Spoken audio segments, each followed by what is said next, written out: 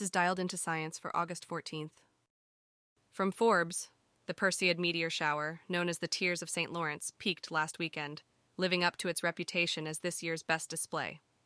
Those with clear skies witnessed dozens of shooting stars as Earth collided with a comet's dust stream.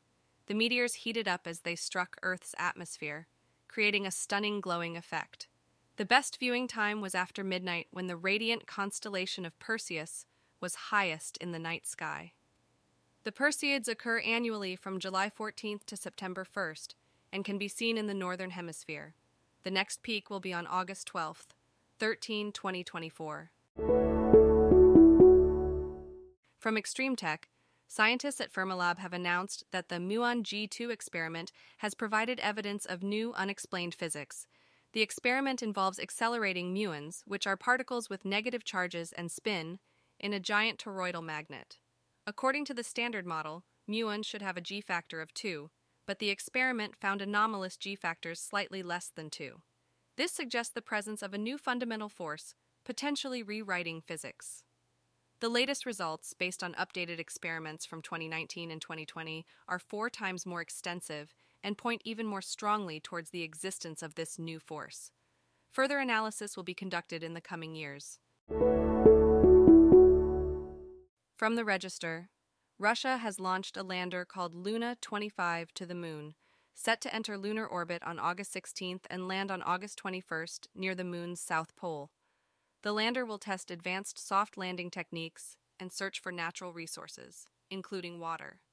India's Chandrayaan-3, currently in lunar orbit, is scheduled to land on August 23rd near the Moon's south pole as well. Japan's Smart Lander for Investigating Moon, SLIM, is due to arrive 3 days after Chandrayaan-3, aiming for a safe landing using advanced landing technology.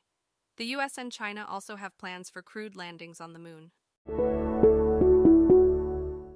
From The Hindu, the Indian Space Research Organization, ISRO, has successfully carried out an orbit reduction maneuver for Chandrayaan-3, India's third moon mission. The maneuver took place on August 14th from ISRO Telemetry, Tracking and Command Network, ISTRAC, in Bengaluru. The spacecraft is now at a distance of 177 kilometers from the Moon.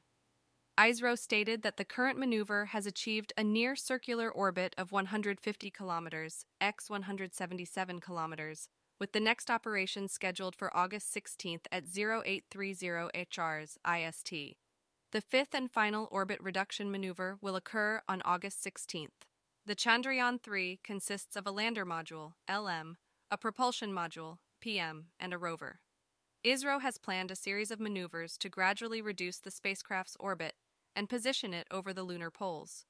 The mission's propulsion module will separate from the lander while in orbit, and a complex braking process will be executed to facilitate a soft landing in the south polar region of the Moon on August 23rd at 5:47 p.m.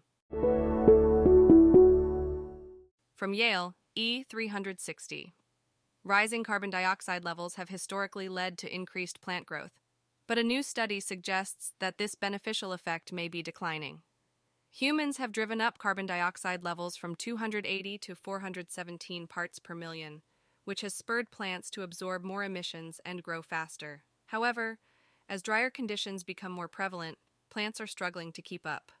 The study used ground monitors and satellite images to analyze changes in photosynthesis rates.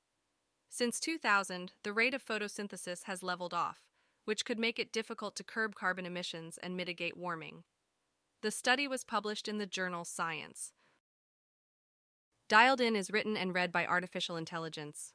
You can find out more at dialedin.today.